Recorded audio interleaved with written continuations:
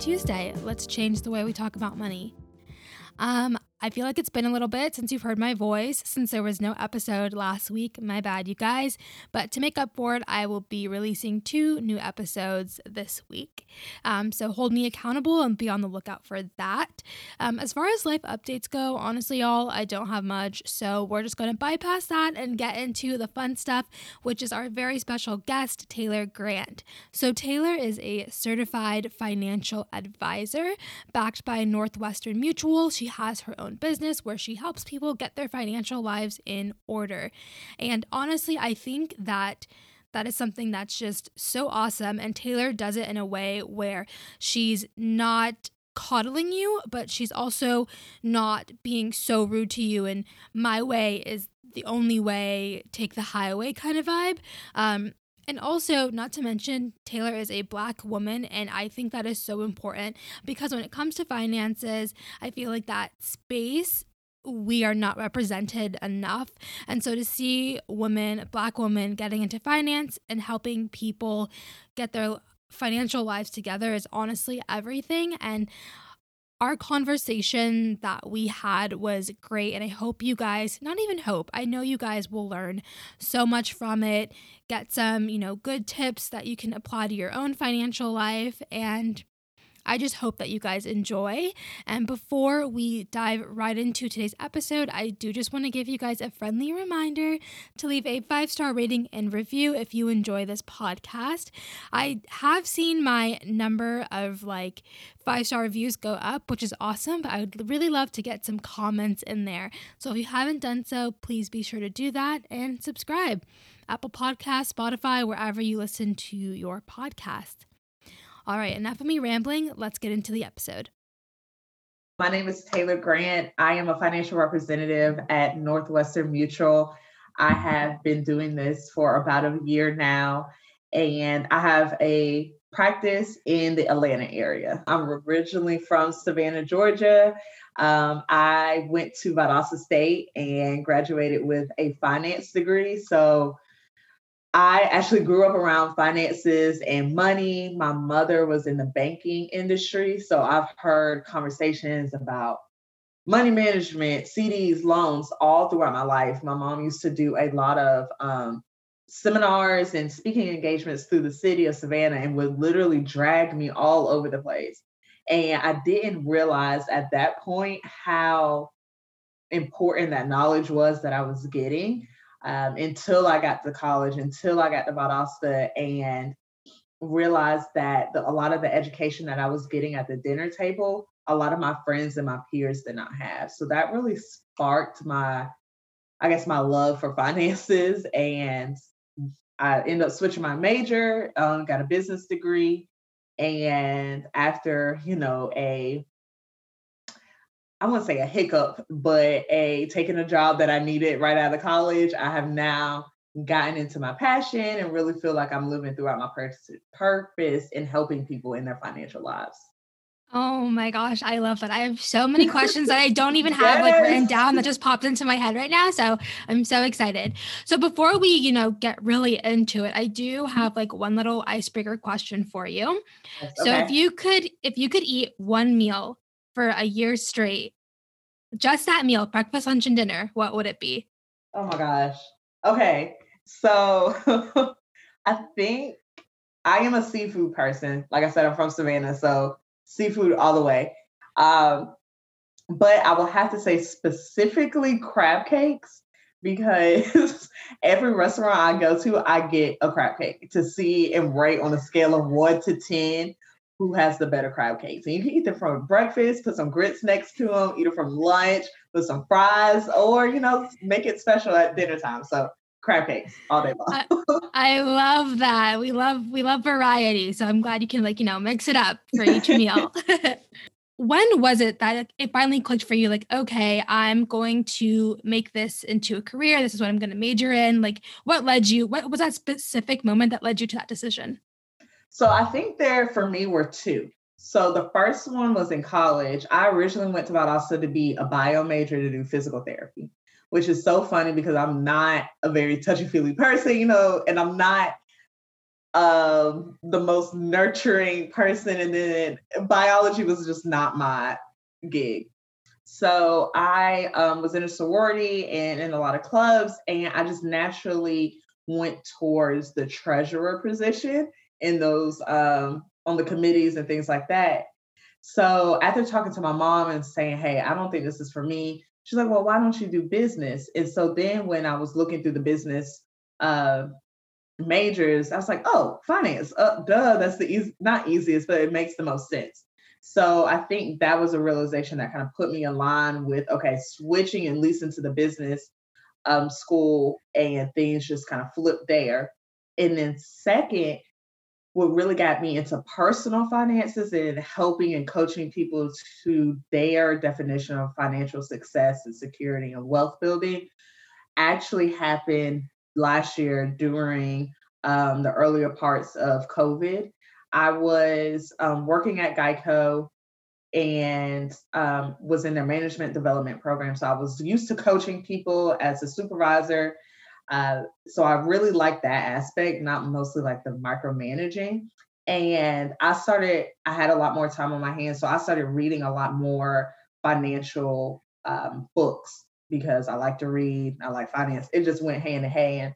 And it was just so many things that I was learning that I was like, why don't people talk about this? Like, why are we not educated on these subjects? And knowing that that was not the career that I wanted to stay in, and just having some time to really think and knowing how this was really interesting to me, I took a leap. It was a very big leap. I moved. I um, enrolled in school. I did a lot of things before I even secured the job. So it was definitely a leap of faith, but I think that was the second major moment where I was like, okay, no, this is it. This is what I'm supposed to be doing. What are a few mistakes that you haven't made that other people might have made? Yeah, so I think two big ones. The first one that I noticed was the misuse of credit cards. So there's so much talk about credit cards. They can be a great tool, but they can also hurt you. And from day one, my mom was like, do not get a credit card. Don't do it, because she had her own struggles with the Macy's cards, the Victoria's Secret cards. That Macy's card. My mom had one too. I think she still does, And, actually. and people, I got so scared that I just wasn't going to be able to handle it. Now, there were some effects of not having a credit card through college and building up my credit then, but definitely seeing the misuse of credit and not really understanding how it can be helpful and the proper ways to use it. And then second is savings.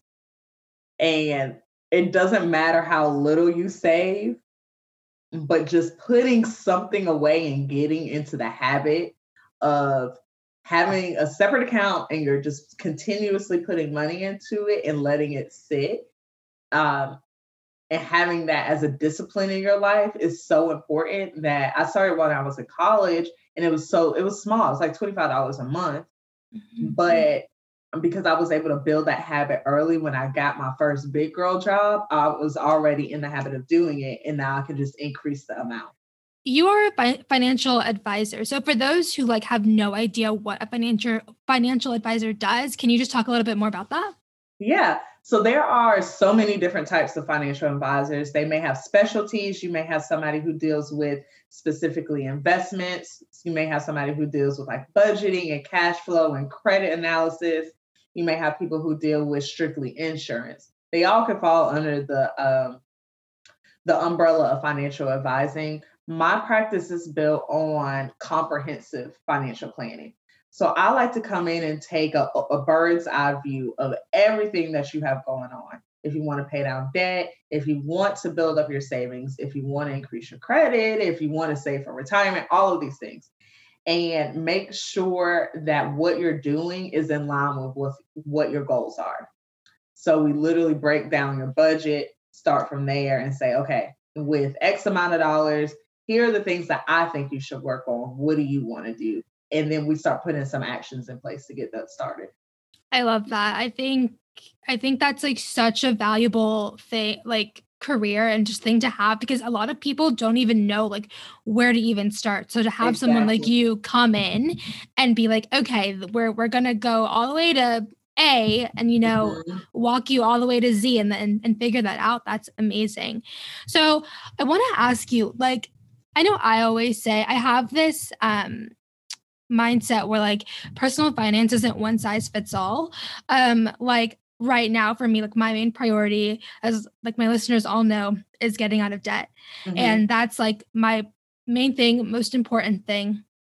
And so a lot of my actions when it comes to my money is for that reason.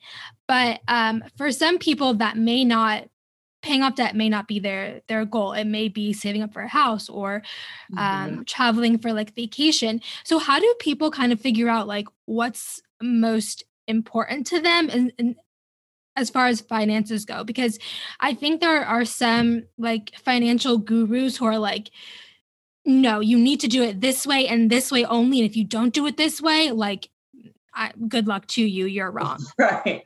Yes, I definitely agree with you. And I have my love-hate relationship with financial gurus, all those things, because it's not one size fit all.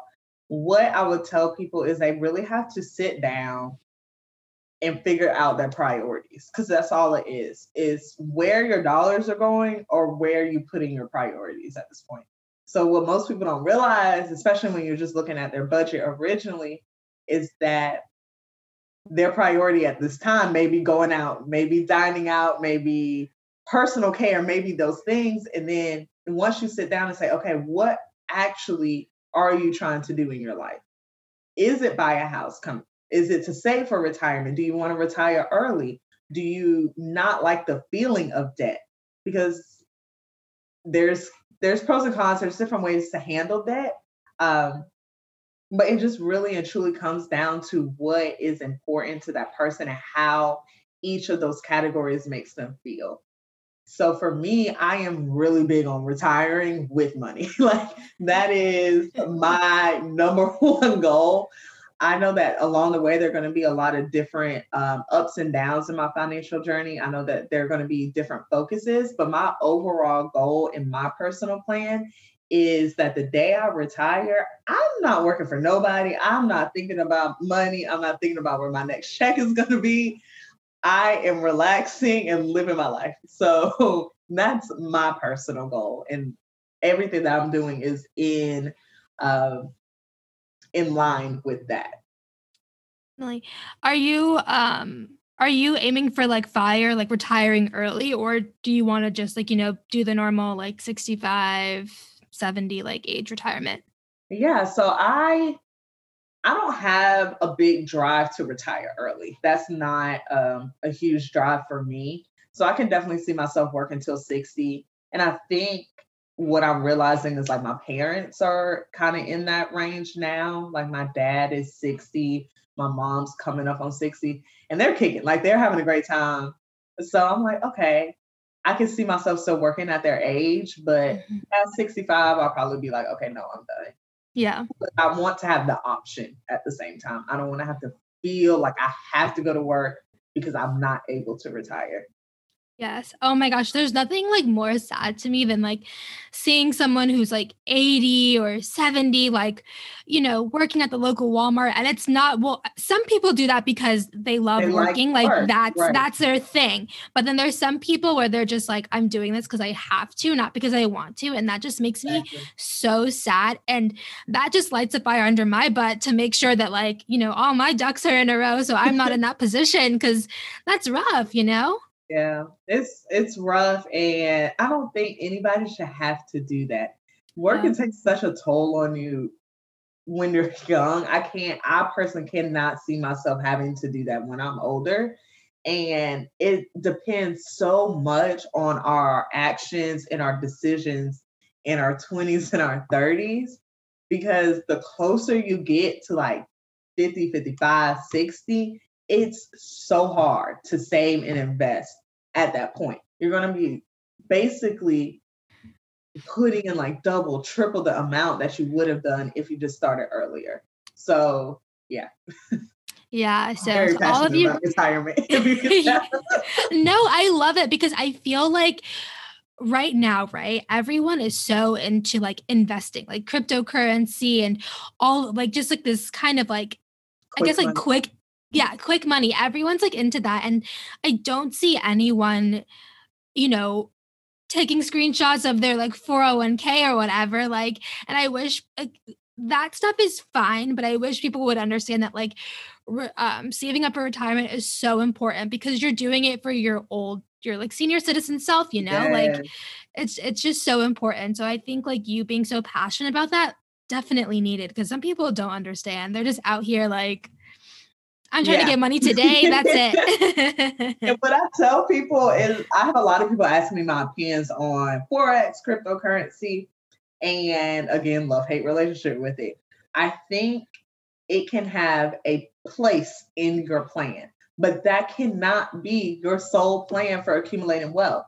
It's more so gambling than investing. You can invest in a strategic way that is not as risky, or you can be super risky in those cryptocurrencies and forex and those type of programs, but have your security at the same time. You can still have your 401k. You can still have your savings in your emergency fund. You can still have other investment accounts that are not as risky. So that's what I mean by saying it can be a part of your plan, but I have seen and heard so many stories of people putting all of their savings into cryptocurrency and being really ass out, excuse my language, when they lose it all. So a portion, it could be a portion and have fun with it, do great things. And if you make some money, what are you going to do with that money on crypto? Don't put it all back in there. Put it in savings, put it in other places that will help you on your wealth building journey. uh, I think more people need to hear that because yeah.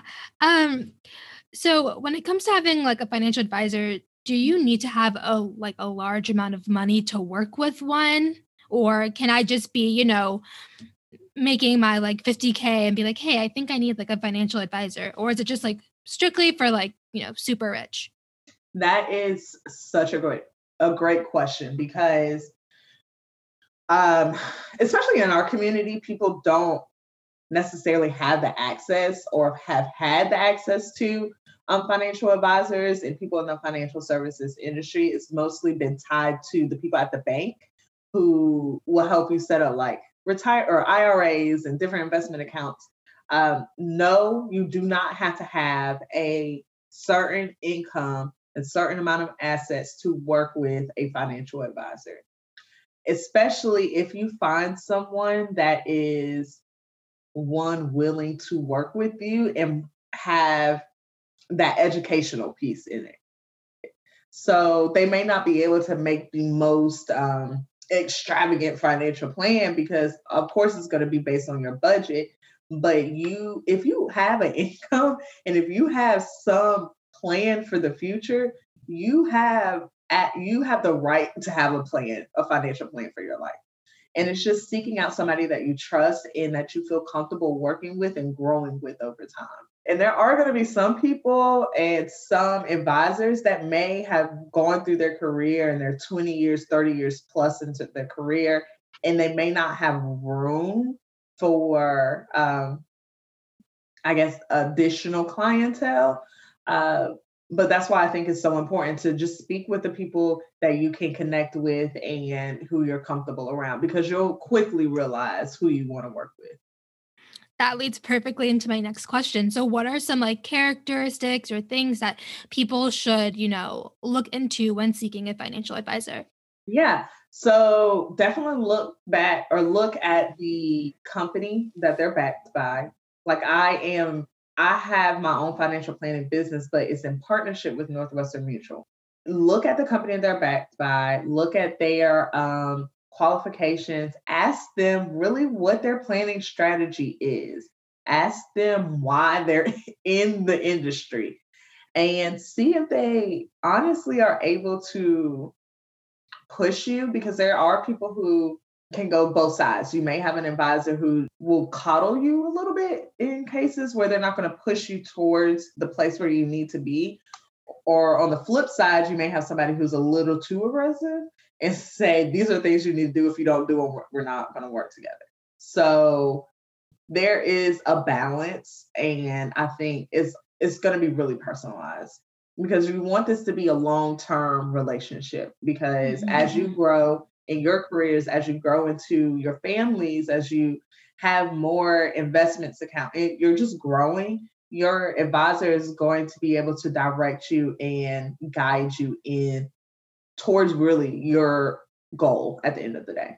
All right. So it's a partnership. So it's like you just need to make sure. Yeah, that definitely makes sense.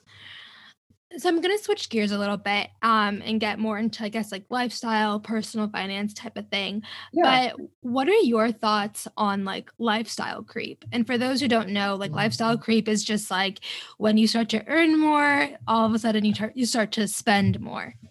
Yeah. So first I would say it's very hard to avoid it. It's extremely hard to know that you're making more money and not seeing or feeling the impact of it. But again, it's going to go back to your priorities. So I like to coach the 20% rule. So 20% of your income should be going towards your financial plan. So that could go investing, retirement planning, savings, paying down debt, whatever the case is. So let's just say you were at an income where your expenses would not allow 20% of your income to go towards your financial plan. And then you get a bump. Now you should have the space in your budget to start to put towards your financial plan. So I would say prioritize your planning before you prioritize your lifestyle expenses. So your fun money. Student loans has been a huge thing, gosh. so big. And during the pandemic, that a lot of people were like, those loans are between Biden and Jesus. Like, I literally do not care. I don't want to see them, not paying them. Like, they can miss me, never paying them. And so I just literally maybe 30 minutes ago, just read an article about how Biden dropped the student loan forgiveness or something like that out of his annual budget. So that's not going to be on the table. And so now it's starting to kind of seem like, okay, we may not be getting relief this year. Don't know about the future, but at least for, right now, it's looking like, once October hits, people are going to start having to, make those payments. So what advice do you have, or just rules of caution you have for people who are, who haven't paid on their loans for the entire year, during the pandemic that was going on, but now, Great Lakes, Navient, they're about to start blowing up your phone and being like, where's my money? Yeah. So that is the reality for a lot of people right now. A lot of people, unfortunately, were not using the deferment to the benefit and using it most effectively. So now that those payments are coming back, it may put people's budget in the red. And that's what we want to avoid. So honestly, the biggest piece of advice that I can give people is to go ahead and start redoing your budget and living like you have that payment coming out. Because if you can get into the habit, if you can just go ahead and put that into your savings and you know that it's coming, it's going to prepare you a little bit more than October hit and now you're paying $200 and you don't know where that $200 is coming from because it's been gone for a year and a half. Right. So, no, or 2 years at that point. So. Right. No, that's great advice. I know people were telling me, were asking me, they're like, you're still paying on your loans? Why not? I mean, why are you still doing that? And I'm like, honestly, I'm like, thankfully, me and John, my husband, we both still have our jobs. We moved back in with his parents. So we're paying a fraction of what we were in Atlanta for rent. We pay $700 now instead of we were paying $1,500 a month when we were in Atlanta. And I'm like, I don't know if interest rates are ever going to be 0%, like ever. So I'm like, it would be, given our situation and our circumstances, I'm like, it would be so silly of us not to take advantage. And I mean, by doing that, we've paid over like $20,000 in just this year. And That's so it's great. like, we're close to being done. And I do hope that forgiveness does come, because a lot of people need it, and Need it. Yes. it would just change the trajectory of so many people, like their lives and their families' lives, because like debt honestly is crippling, and I think that relief needs to happen. But I just feel like personally, I've never been one to kind of like, and I think it's because I've always heard my mom say it, like to never depend on the government, just keep going about your business, do what you need to do. And so I've always had that mindset. So I it, to me, I always had the mindset of like, oh, it'd be nice if he forgave student loans, but Yeah. I'm still going to take care of what I need to take care of, just in case he doesn't. Like, I don't know, you know? Yeah. I think I definitely agree on your train of thought with that. And I'm glad you clarified where I did not, where I said that people weren't using the forgiveness most effectively, because there definitely are people who did lose their jobs and did not have the means to pay their student loans. Right. We're not talking about you guys. Right. We're not talking about you guys. So please don't hate me. I'm definitely talking about the people who were still in the same financial situation, if not better, and did not use this opportunity the most effectively that they could. So yeah. Yeah, definitely. So, I think that shame is a huge part of why people don't just turn a blind eye to their finances. It's whether it's like they've gotten themselves into so much debt, or whether they're ashamed of like their current um, financial situation in terms of like what they're making at work or what have you. So how Mhm. can people kind of like break free from feeling that shame, so they can take the next step into their financial journey, into, I guess, becoming like financially whole or healthy? Yeah, that is such a great question. I think that shame leads to a lot of other feelings that are detrimental for sure. Um, but I'm going to come back to priorities on this, because if you know that you want to be in a better position, you're going to have to take that first step.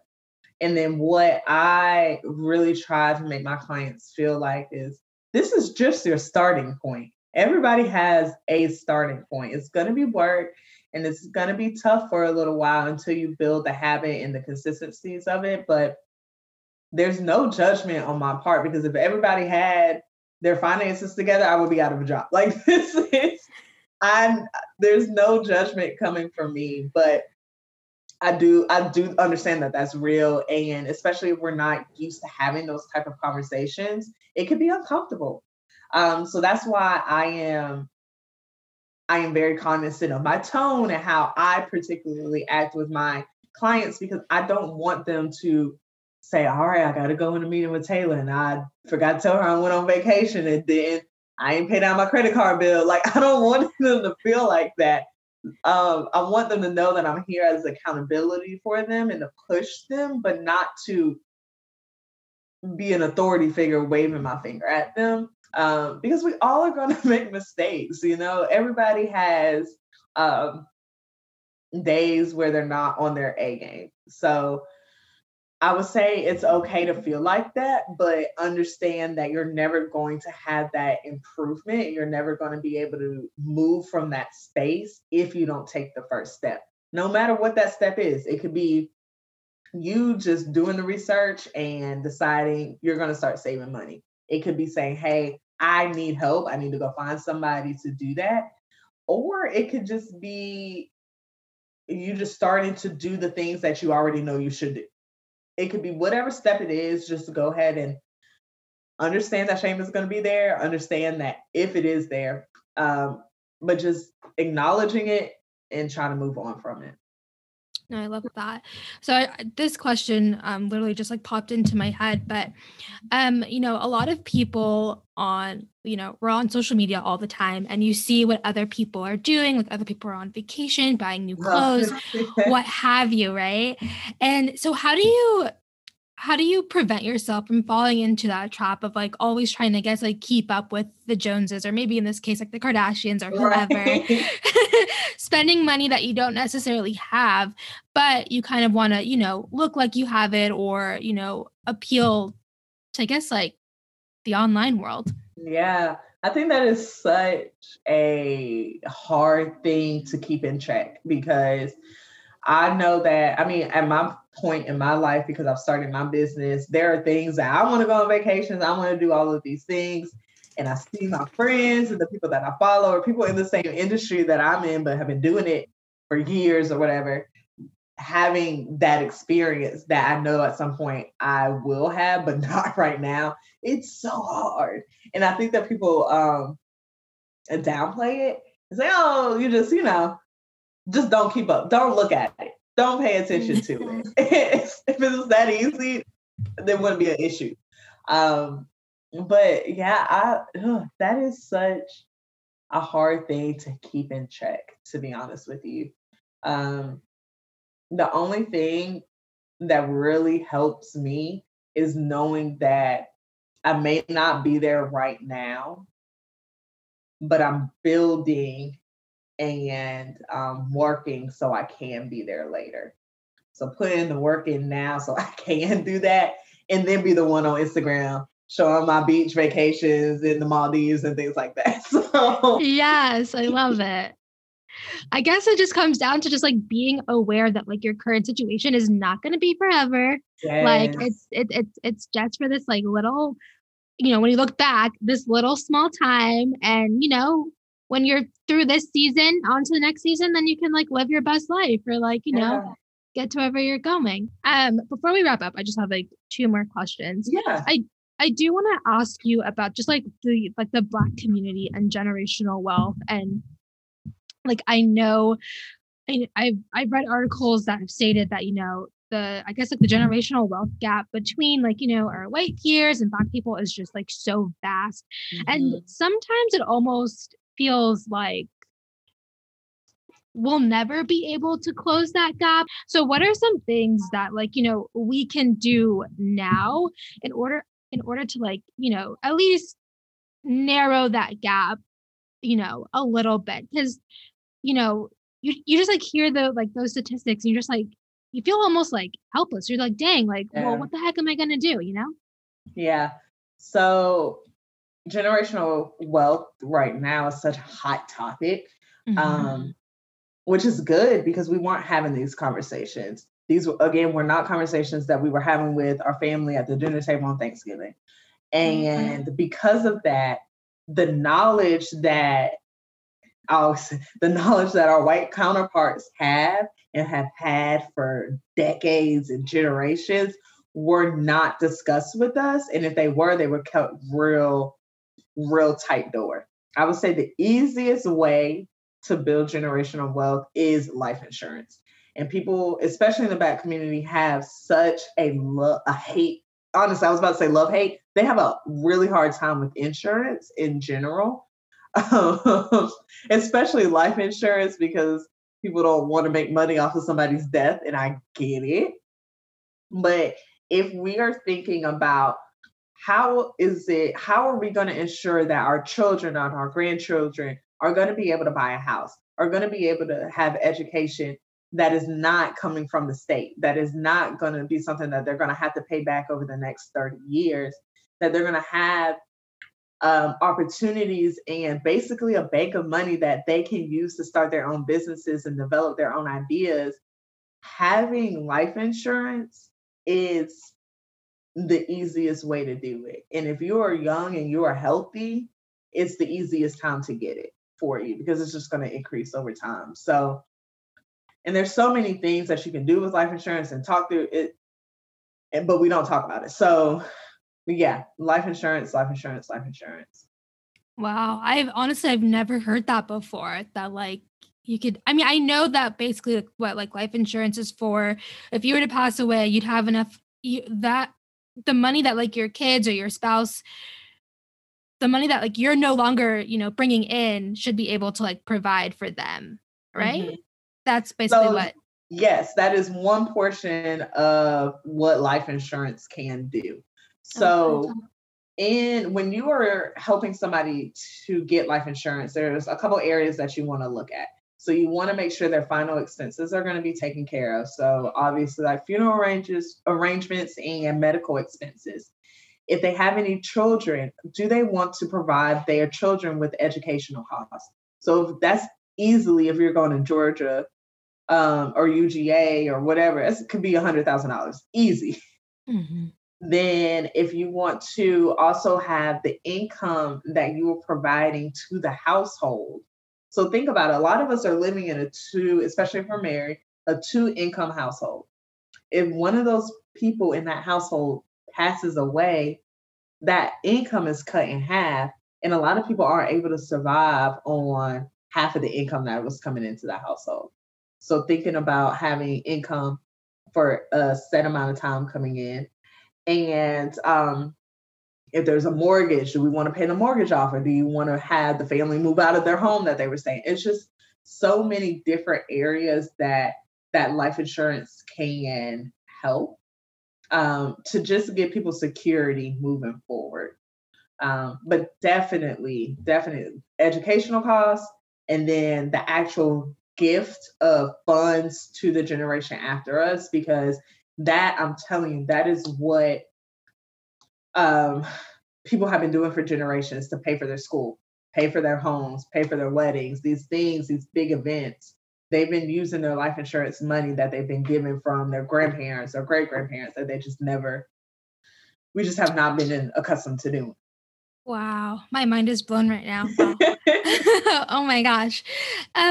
So as we wrap up, my final question for you is, what's the best piece of money advice that you've ever been given?